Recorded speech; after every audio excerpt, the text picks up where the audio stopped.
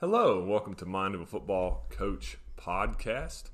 Today we're going to talk about how an 0-10 season made me a better coach over the long haul. Not that it was fun at all at the time. That was definitely not a fun experience, but it's something that taught me valuable lessons as a head coach. And as a young head coach going into that season, 0-10, I thought I had invented parts of the game of football. Now, I don't think I would ever have said that out loud, right? But I'd been a part of some very successful programs as a coordinator and as a position coach. As offensive line coach in 2010, took a team that was not super talented. Definitely some talented players. We were playing in the highest division in Florida at the time as one of the smallest schools, and we went to the Final Eight that year. As a coordinator, as a defensive coordinator, I'd made the playoffs every year as a defensive coordinator, 11, 12, 13, 14. I had gone far in the playoffs in 13 and 14. In 13, we made it to the state semifinals, and then in 14, we went to the state championship game and lost. After an 0-6 start, we had to hold together, and we got through the adversity, which I think that was just like the Lord's way of getting me ready to deal with 0-10 in 2015, and having to, after that season, make some changes. I always, that happens, right? You make changes on the coaching staff. Maybe players transfer in, maybe players transfer out. But it's something that is necessary, right? Especially when you don't win a game, you definitely have to reevaluate how you think, what you're trying to accomplish, and all of the, not all, but most of the philosophy that I have going forward as a head coach stems from that season. Us playing like 99.9% man coverage in the secondary, us being a spread offense, up-tempo offense. That all comes from that season because I learned the lessons of trying to do other things that year. Because when you're getting beat, you just want to try everything because you don't know what the answer is. But I think that season taught us, hey, simple is better. Let's try to win the game based on execution and some wrinkles, right? We have some wrinkles, have some trick plays, some special team stuff that we do. But overall, let's try to out-execute. Let's not try to out-scheme during the week. Now, we can have some wrinkles, obviously, but let's not change who we are.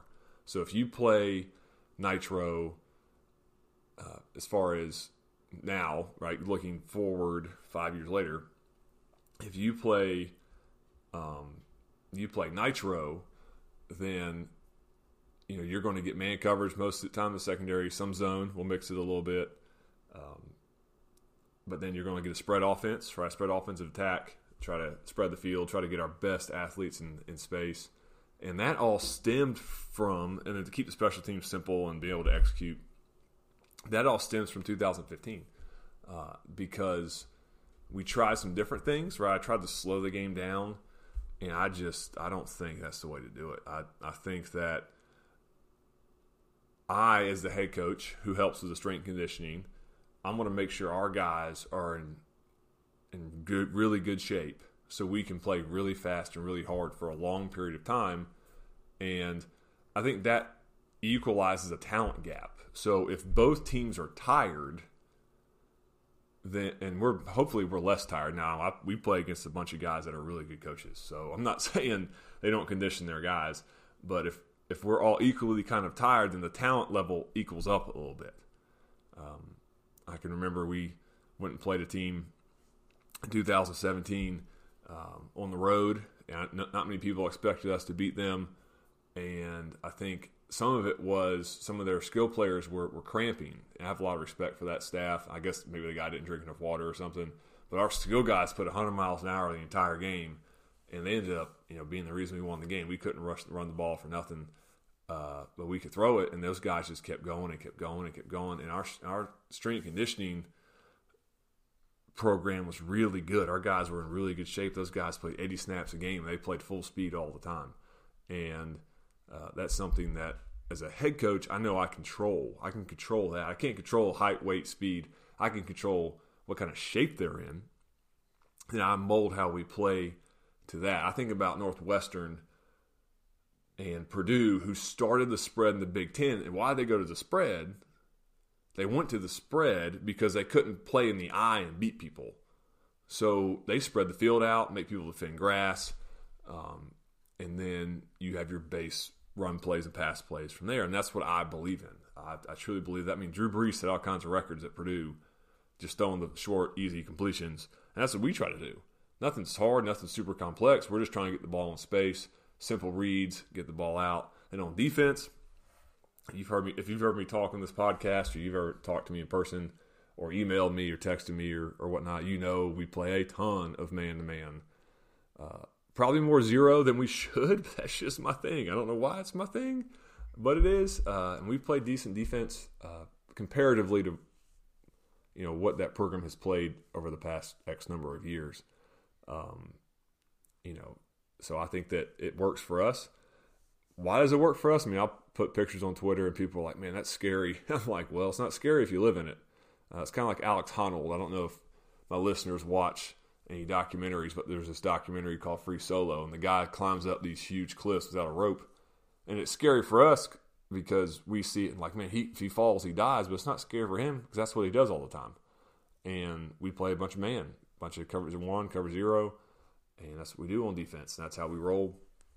And it's a confidence thing, and it's a simplicity thing. Like I've talked about before on the podcast at Riverside, we were young my first year, 0-10, not good. We'll go more into that. And then this past year at Nitro, we're playing a bunch of guys who hadn't played a lot of football. And we wanted to make it really simple, let them play really fast with a lot of confidence. And that covers a multitude of physical limitations, in my opinion. If you just play fast and you don't think, you just react, and that can really, really help your players. As always, I'm always an open book about all that kind of stuff. So please send me an email, mindofafootballcoach@gmail.com, or drop me a tweet at mindofafbcoach. It's beautiful, wonderful. Drop it to me. I will respond. So back to that first year. So 2014, we in Georgia, we go to the state championship game. And then I have an interview at Riverside in December. I get the job. Long story short, I've talked about this in previous podcasts. I'm not going to go into all those details again. But, I think it's important that we as coaches, I saw this quote on Football Scoop. John Kelly, the head coach of university, put it on Twitter. And the quote said something like this: we should all coach a team that's an underdog. And I think that's just my calling as a head coach. I don't know why. I guess it is. But that's the places I've coached. That's what I like. It's what I like to coach. It's where I like to coach. I like being the underdog. Always have been. I was a kid when I would play video games, all sports games for me. So like baseball, basketball, football. I would always try to take the worst team and win the championship. That was my thing. I would always do that. I would never be like back then who was good. Like in baseball, the Yankees were always good. I always play with like the expansion Devil Rays or something in that nature, right? Or I play with like University of Hawaii and try to go win a national championship in the college football stuff because I like the challenge, right? I like the process. I like trying to not out scheme but out execute, right?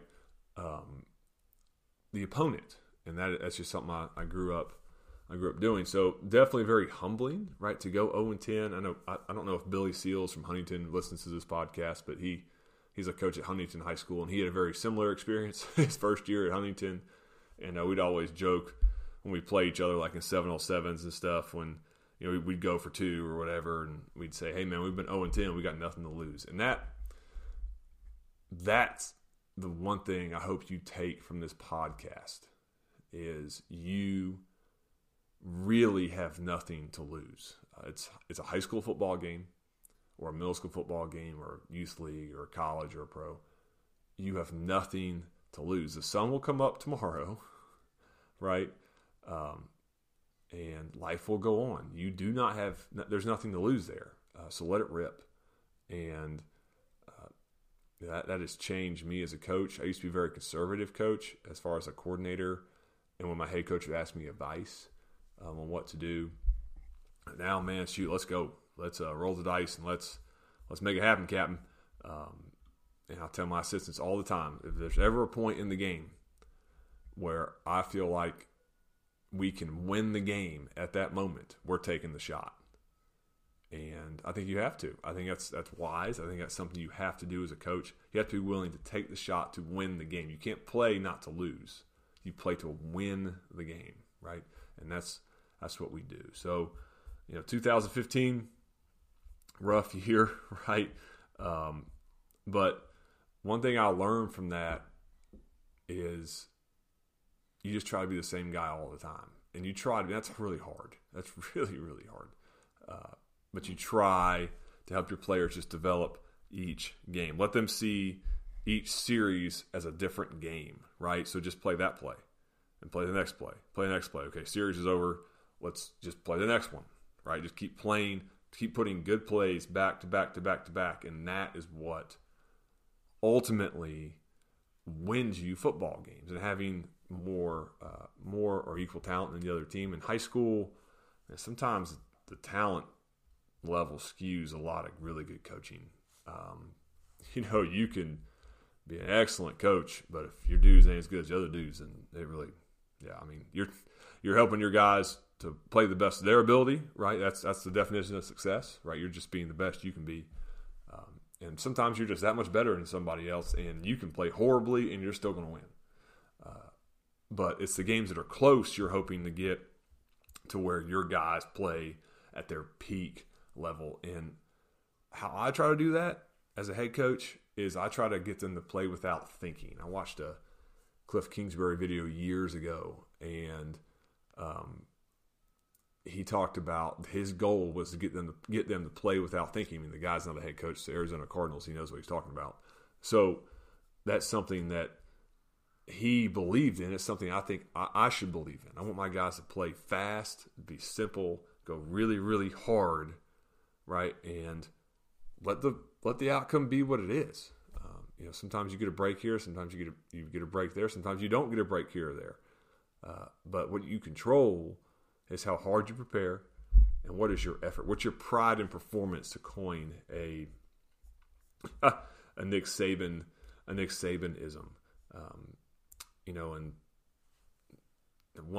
another lesson I learned during that 0-10 season is, don't see your value in wins and losses, guys.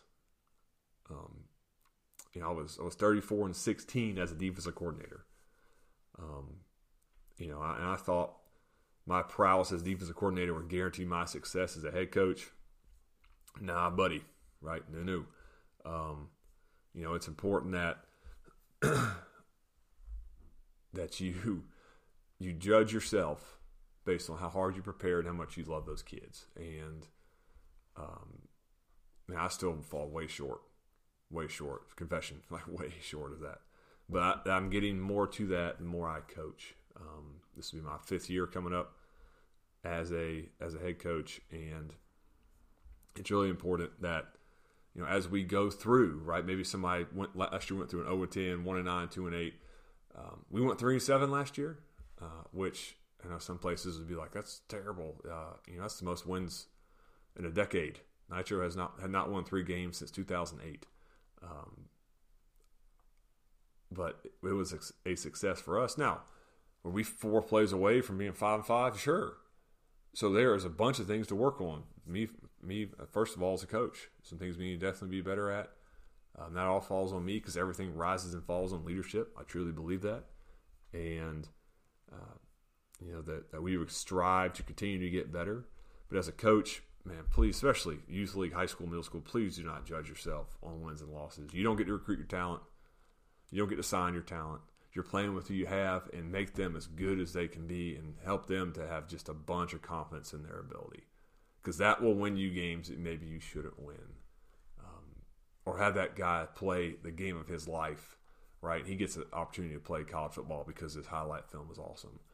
Or maybe it gives him confidence to do something hard later in his life that he would not have had the confidence to do if you have not have poured into him and given him that sense of confidence that he can do whatever he sets his mind to if he just focuses on little things, right? On on just controlling what you can control. So I hope that helped y'all. I'll put this up soon, and thank you for listening.